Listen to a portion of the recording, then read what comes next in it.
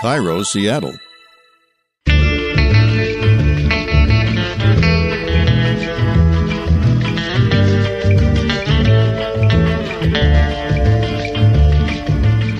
I'm Rachel Bell, and this is Your Last Meal, a show about famous people and the stories behind the foods they love most. Today on the program, Nadiya Hussain, winner of the Great British Bake Off's 6th season.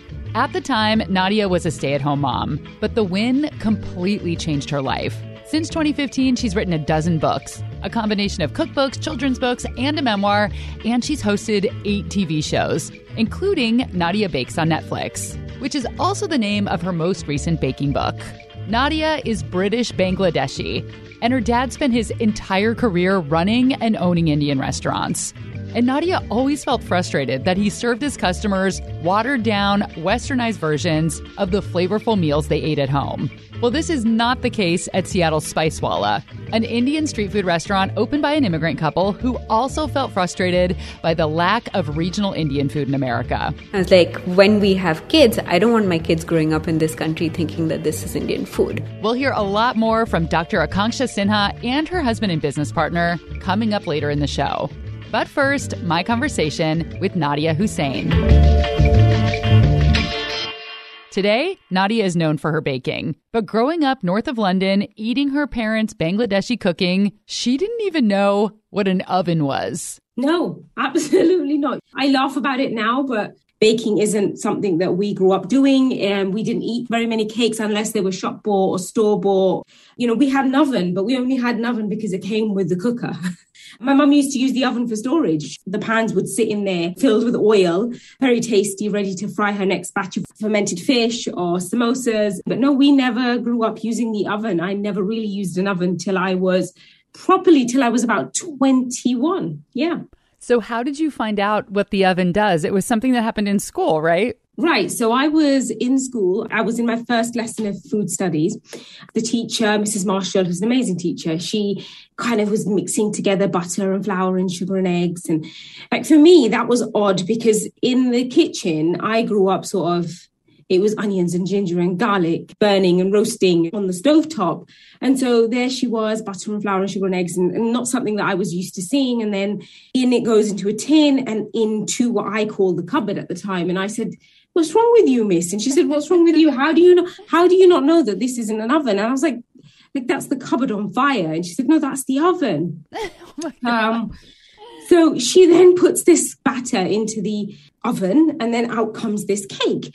And for me, I think that was that magical moment in baking for me when I was 11 or 12 years old, where I really kind of experienced that magic. You know, that feeling of Disney? Well, it was bright and beautiful. And I was like, what? It was like birds were singing. And even to this day, even now, sometimes if I get hit with that smell and I kind of really think about that smell, it takes me right back to being 11 and seeing someone bake a cake for the first time. It is magical. It really is. It did open up an entire dimension that I had never explored. It was a whole new adventure, and I was on it on my own, which was actually really lovely. Growing up in your house, you were studious and you really wanted to go to college, but that just wasn't in the cards for you. I was the first person in our family to make it to university. And unfortunately for me, close to the time when I got to going to university, my mum was just absolutely no way. She's like, "You're not going to university." And I was really disappointed because I was the first person and also first girl in my family to get into university. And I wasn't able to go. I was told, "You can't go." At the time, I didn't fully understand it. And to be fair, still to this day, sometimes don't fully understand what it would have taken for them to just kind of say, "Go on, go, take a risk, do something that we've never done before." But I suppose I have to kind of, as a parent now, remember that, you know, my parents were immigrants and they came to a country that wasn't theirs. The language wasn't familiar. The lifestyle wasn't familiar. You know, they're raising 6 children who suddenly feel really comfortable in the surroundings that they're in. And, you know, my parents weren't comfortable in that surrounding because it wasn't theirs, whereas it was ours. It was hard for my parents. You know, they couldn't let go enough to allow me to do something that I really wanted to do. I think I've moved on from that now. You know, I understand as immigrants, essentially to them as parents, I was asking them to go to space. I think it's very alien to them. So I understand from their perspective. I wish I had gone, and I wish I hadn't listened to them and just done it anyway. But I'm a firm believer in things happen for a reason. So I was destined to be somewhere else. So, yeah. Yeah, I know. Your whole life would be completely different. I mean, those sliding door moments. Yeah. She couldn't go to university, but she still wanted to move out of her parents' house. So at 20 years old, Nadia got married. It was an arranged marriage, and on her website, she describes her husband as her Prince Charming. Nadia told her husband she wanted to bake, and he told her that he loved cake. So he bought her an oven, and she happily baked him cake after cake.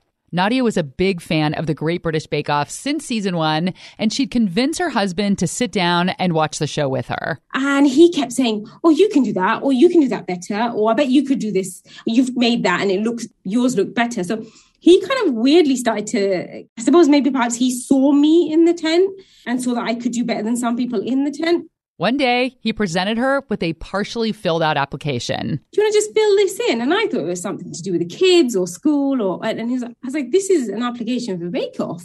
He said, yeah, go on, just do it. Just do it. Humour me. Go on, humour me. And and I said, I'm not doing it. And then he said, humour me. You might not even get in. And I did it. And I got in. It's so crazy. For 20 years, Nadia says she suffered from a panic disorder, which is a big reason she didn't want to apply to be a contestant on a television show. Talk openly about the fact that I suffer quite badly with anxiety. So much of having anxiety involves you hiding and kind of pretending. And I don't do that anymore. I don't hide. I don't pretend. I'm not embarrassed of it at all. I used to be ashamed, and I don't feel that shame anymore. And that's half the battle. Nadia had never dreamed of being on TV. She didn't have a baking blog or plans to bake professionally. After having her third baby, she finally fulfilled her dream of going to university. Between diaper changes and feedings, Nadia got a degree in social work. But before she could start that career, she won Bake Off. I think one of the fun things as an American watching the bake is that I have not heard of any of these desserts. It's like the Queen Mary's Battenberg, bathtub tart. And like even the fact that you call it sponge, Americans never called it sponge. And I was just wondering, were you familiar with all of these desserts? Like I always wondered, have you guys heard of all these things too?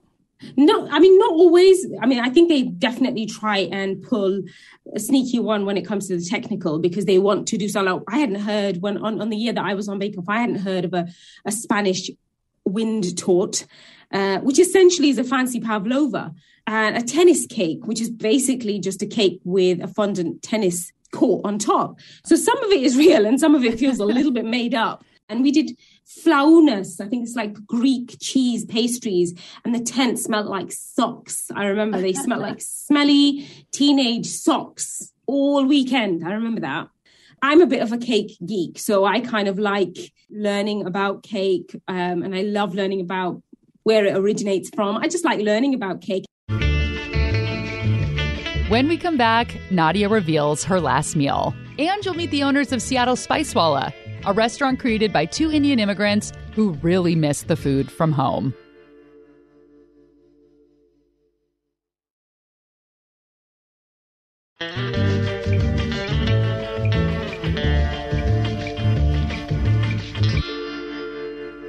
What would your last meal be? My last meal would be, and I get asked this all the time, and the answer is the same all the time. Off the top of my head straight away, it would have to be my mum's chicken korma. And it's not like the kind of chicken korma that you'd eat at an Indian restaurant. It's the kind of authentic Bangladeshi chicken korma that's cooked with so few spices and so few ingredients, onion, ginger, garlic. So really, really sweet, cooked gently with aromatic spices, cardamom, cinnamon, bay leaves, a touch of fennel, and that's it, like whole spices that kind of cook down gently. And you have chicken on the bone, and right at the end, you add a load of boiled eggs. And you leave that to kind of boil away for hours. You eat it 3 days later because by then all the flavor will have absorbed into the chicken and the eggs.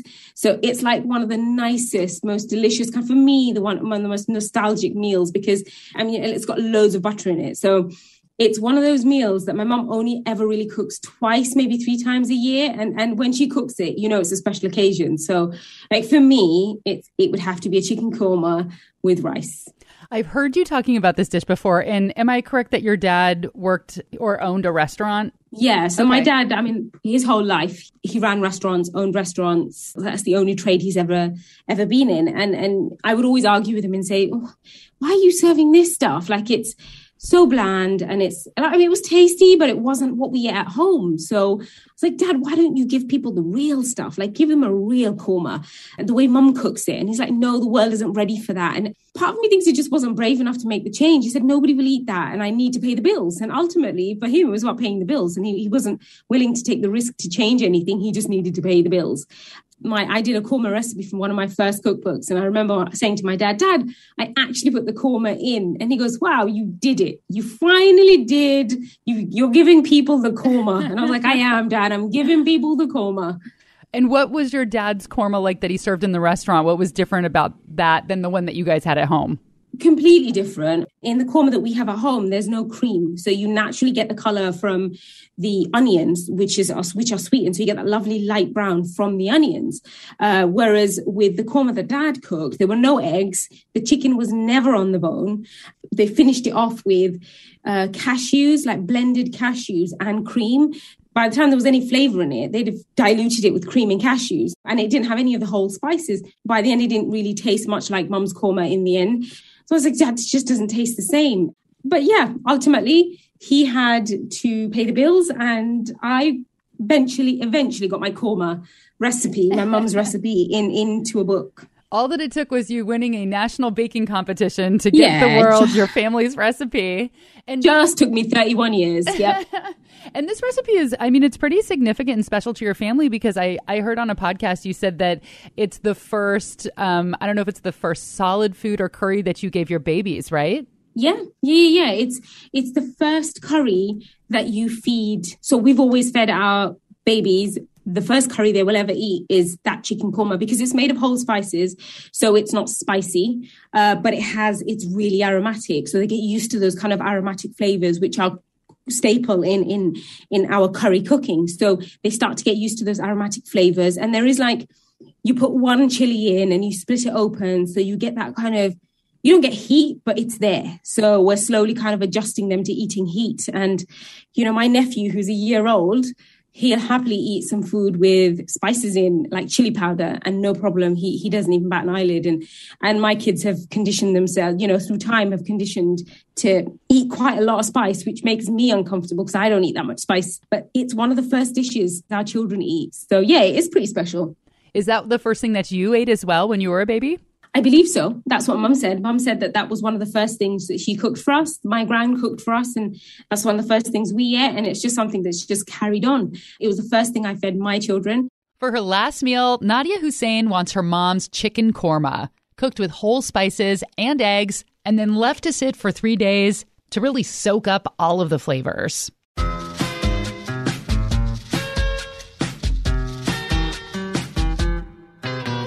Growing up, Nadia was frustrated that her Bangladeshi dad served bland, less traditional versions of the foods they ate at home in his Indian restaurants. And this got me thinking about Indian restaurants in America. Almost every single one I have ever been to has had the exact same menu. You don't even have to look at the menu to know what's on it. Samosas, chicken tikka masala, a dish that, by the way, was invented in England and does not exist in India. There's butter chicken, vindaloo and tandoori, naan, and the list goes on and on.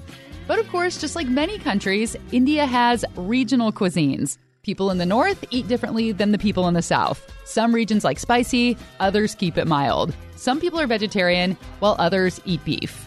But in Canada, in the United States, and England, we often only see the same dishes over and over again. And those homogenous menus are frustrating for some Indian immigrants. One thing that we noticed when we lived in New Jersey, Cincinnati, Boston, Pittsburgh, and then finally Seattle was that we didn't feel like there was any food that really represented what we grew up with. That's Seattle's Uttam Mukherjee. I'm originally from Calcutta in India, and Akanksha's from New Delhi. We just missed a lot of the authentic food that you find in India. Primarily, we missed street food. Street food is prevalent on every single street corner with vendors, with small carts serving one dish uniquely that they've perfected over generations. And they're very complex flavors, very complex textures that just kind of sing together. And we didn't find that anywhere. And when we came to the US, we found very, very stereotypical Indian food served in almost every single restaurant, which is your curries, your naan, your rice, and those kind of things. I think the most popular food that we found over here was chicken tikka masala. That is Dr. Akanksha Sinha, Uttam's wife. There was nothing that resonated with us, so we actually never used to go out to eat Indian food. We primarily were cooking a lot of the food at home. People had a very, very stereotypical image about what Indian food is, that it's very spicy, it's very heavy, it's more of a sit-down food. So there was very limited idea of what flavors were. So I think that was one of the reasons why we thought that we should be people who are ambassadors of flavors of our country and be able to show the diversity of food, because there's so many states with unique flavors. So this, I may add, adorable couple, cutest people, prom king and queen, I vote for them. I love them so much. So they opened an Indian street food restaurant called Spicewalla. It started as a stand at Seattle's South Lake Union Farmers Market, and today they have 2 restaurants with very succinct menus. They serve kati rolls. Kati rolls are from Calcutta, but you find them in New Delhi also. So when Akanksha and I were dating back in India, we used to eat kati rolls on the streets in Delhi. Kati rolls are essentially the Indian equivalent of burritos, heroes, a baby burrito. I think almost every great country has some form of bread with protein on the inside. So kati rolls, the way we make it is a very thin bread with protein on the inside, green chutney and onions. The chicken is marinated in yogurt and different spices, then smoked before we cook it fresh. And then the lamb is ground lamb with cilantro and onion, and then we form it into patties and grill it. And then the potato is mashed potatoes that are deep fried after seasoned, a nice crispy outer layer and soft on the inside. And then the paneer we make fresh every day, because if you go to any Indian store, you'll find, or even Costco nowadays, you'll find paneer that's been refrigerated and preserved for months, and it doesn't have the same texture as fresh paneer. So like the fresh crumbly cheese that you get from making your own cheese and then seasoned, marinated, I think that's really beautiful. They also serve a variety of chaat, Indian street food snacks. Chaat, the term essentially means to lick your fingers. It's complex flavors that play around with sweet, savory, chili flavors. So what we've done is we have 5 different versions of chaat over here. We have an aloo tikki chaat, so it's a fried potato patty with a bunch of different things on it. So it has sweet yogurt, tamarind, pomegranate seeds, the green chutney, and then chickpea shavings. You shave the little baby chickpea? Sit and shave it every single day. Yeah. So they're these thin, tiny, I'll make you taste it. They're these thin, tiny shavings that are fried again. So it'll just give a crunchy texture. So when you bite into it, it'll be starting with a crunchy texture, then something that's sweet, something that's savory, a little bit of spice, and then we put some pomegranate seeds on top of it also. So it'll be freshness that'll come in. So that's one. And then we do a bhel puri that's very close to my heart, because it used to be my lunch every single day during college. So it has rice puffs, again, chickpea shavings, a couple of papdi, so chips in it, and then it's all put together with a tamarind sauce on it. Uttam says most of the Indian restaurants in America serve food from Punjab. Punjab has a very high rate of emigration, firstly to England and then to Canada and to the US. So a lot of the food in Punjab has got a lot of dairy in it, because it's a lot of farmers, a lot of cow country. It's very heavy. And they understand why older immigrants serve this food. I think it's a very palatable flavor also. Like if you eat your butter chicken, palak paneer and all of these are very easy to eat. So they're not something that's stark flavors. If you go across a lot of the other regions of the country, you'll see flavors that are much more powerful and pungent flavors. Like where Uttam is from and where I'm from, we used a lot of mustard. Mm-hmm. So mustard is super pungent and might not be something that's very, very palatable. So I think because there were people who were migrating to the US or to Europe, Britain also, they were trying to find flavors that are safe, so that you can set up restaurants that will function and people will come to eat. Older immigrants just had to survive, but Uttam and Akanksha can take bigger financial risks. Neither of us cooked professionally. I moved to the US for my master's in social work. I finished up my PhD. When we moved to Seattle, I moved as a professor at Seattle University. I quit my job, but I'm right now a senior director for research for Casey Family Program. So still continuing to do more of the social work side and working here as well. Yeah. You're the most educated restaurateur in Seattle. A double master's and a PhD. Yes, I think so. So I used to be a brand manager working in marketing essentially for Procter & Gamble. I quit to do this full time. We were testing our concept when you came to the farmers market. We were testing it while continuing both of our jobs. So we were just doing Saturdays just to see if people liked the food, the price point, the flavors, etc., etc. And then the following year we opened full time. We still were both working full-time jobs. And then after, I think, 6 months, I quit my job to do this full-time. It was a hobby for a very long time. Yeah. And we're like, this is too much work for it to be a hobby. I was curious about what their parents thought about this career 180. Do you want the true answer? Yeah, of course. Yes. There was so much doubt till maybe we opened our second location, so January of this year.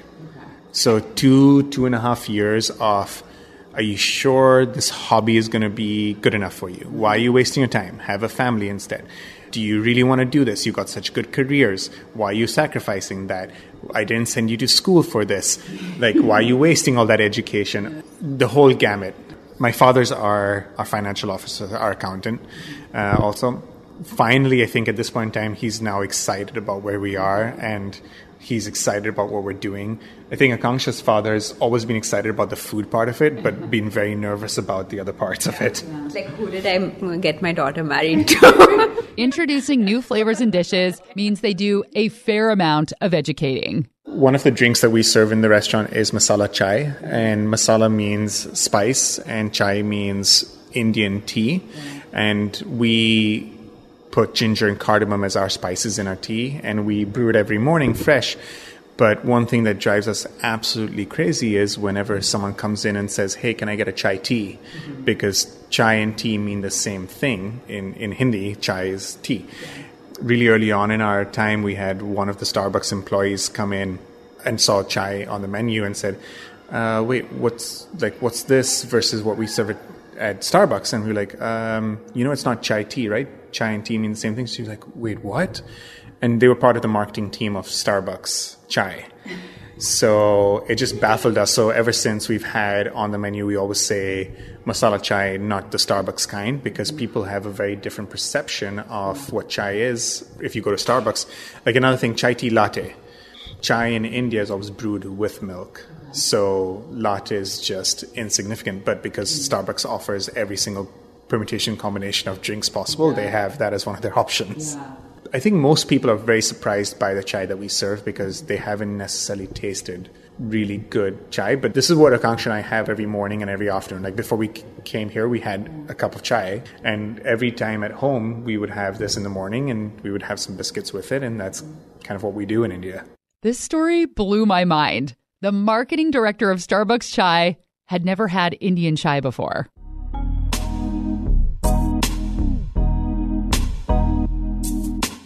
Uttam and Akanksha were on a mission to bring underrepresented Indian flavors to Seattle. But with Akanksha's social justice and social work background, they are very careful about the way they run their restaurants. We are a social enterprise. We focus on paying living wages for our employees. They're profit-sharing employees also. They have healthcare benefits. They have paid time off, those kind of things. And then we also focus on giving back to the community. So every week we give 200 free meals to people in the community. So we wanted to make sure that both of those interests were well blended in when we opened this up. I think the first time I got my paycheck from Spicewalla was a big moment for the two of us. Probably much less, your first paycheck, right, than you were making at Procter & Gamble. It was almost negligibly less, yes. There's such a large Indian population in the US, and I think it's sad that people don't get to enjoy the food that they grew up eating. In Seattle, we went and ate at a food truck. I had a chicken tikka masala / dal / roti. It was some morphed version of Indian food. And I was like, when we have kids, I don't want my kids growing up in this country thinking that this is Indian food. So I think exposure is important, and we should do as much as we can to make sure that people understand that this is a country with such a rich history of flavors, and people who are moving from India can actually enjoy the food over here as well.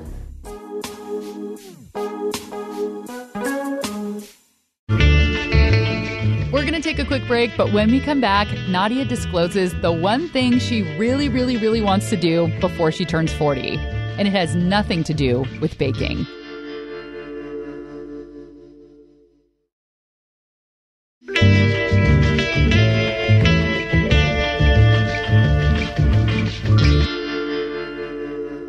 At the beginning of the episode, Nadia shared that her mother did not want her to go to college. I also heard that she doesn't approve of maybe the equal relationship that you have with your husband at home as far as, doing chores and cooking.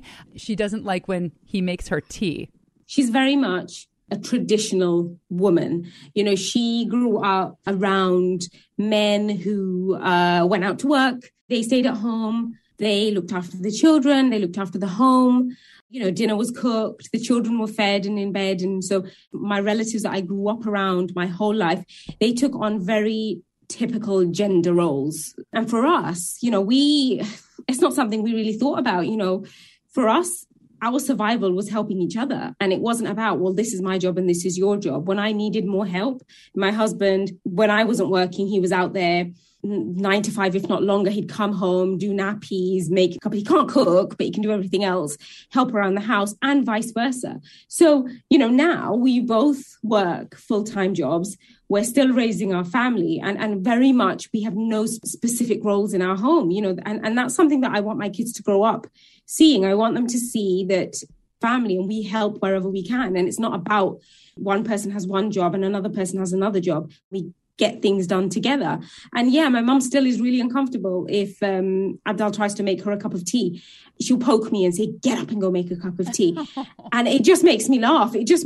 But like sometimes I drag it out and I'm like, no, Mum, he'll make us things to eat too if you want to watch him make things. She's like, yeah, and she hates it. She's like, get up right now. And she gets really embarrassed. So, it's just the way she is. And if it means just getting up and making a cup of tea just to make her comfortable, I'll go make that cup of tea. I don't mind. I don't like to scream and shout about it.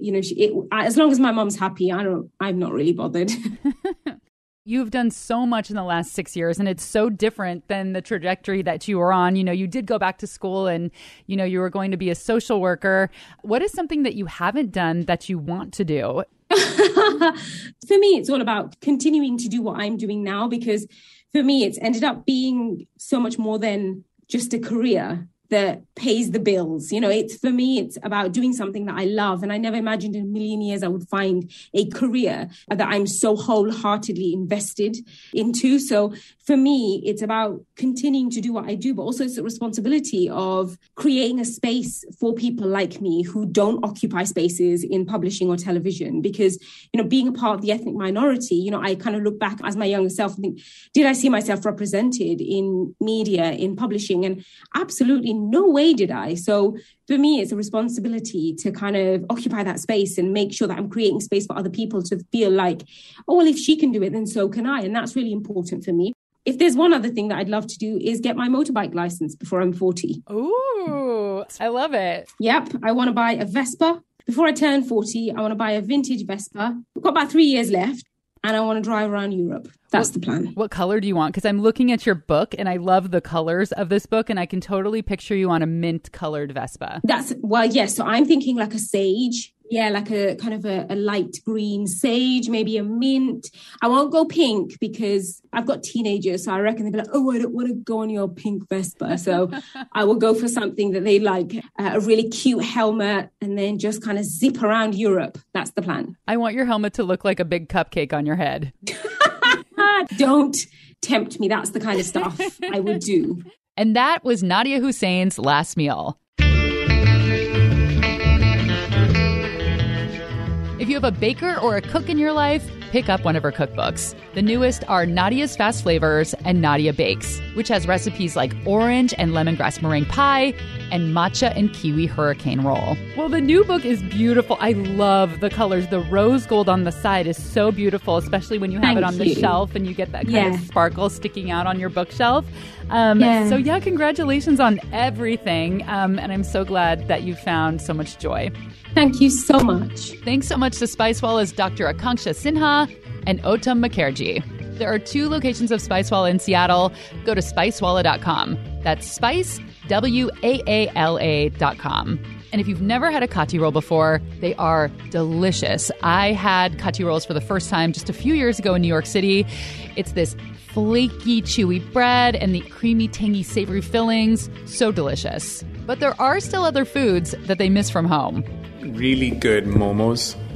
We have so many Tibetan people in northern India, and their food is just delicious. It's comfort food. I would argue momos are so much better than a lot of the other dumplings that we have. Might be, controversial.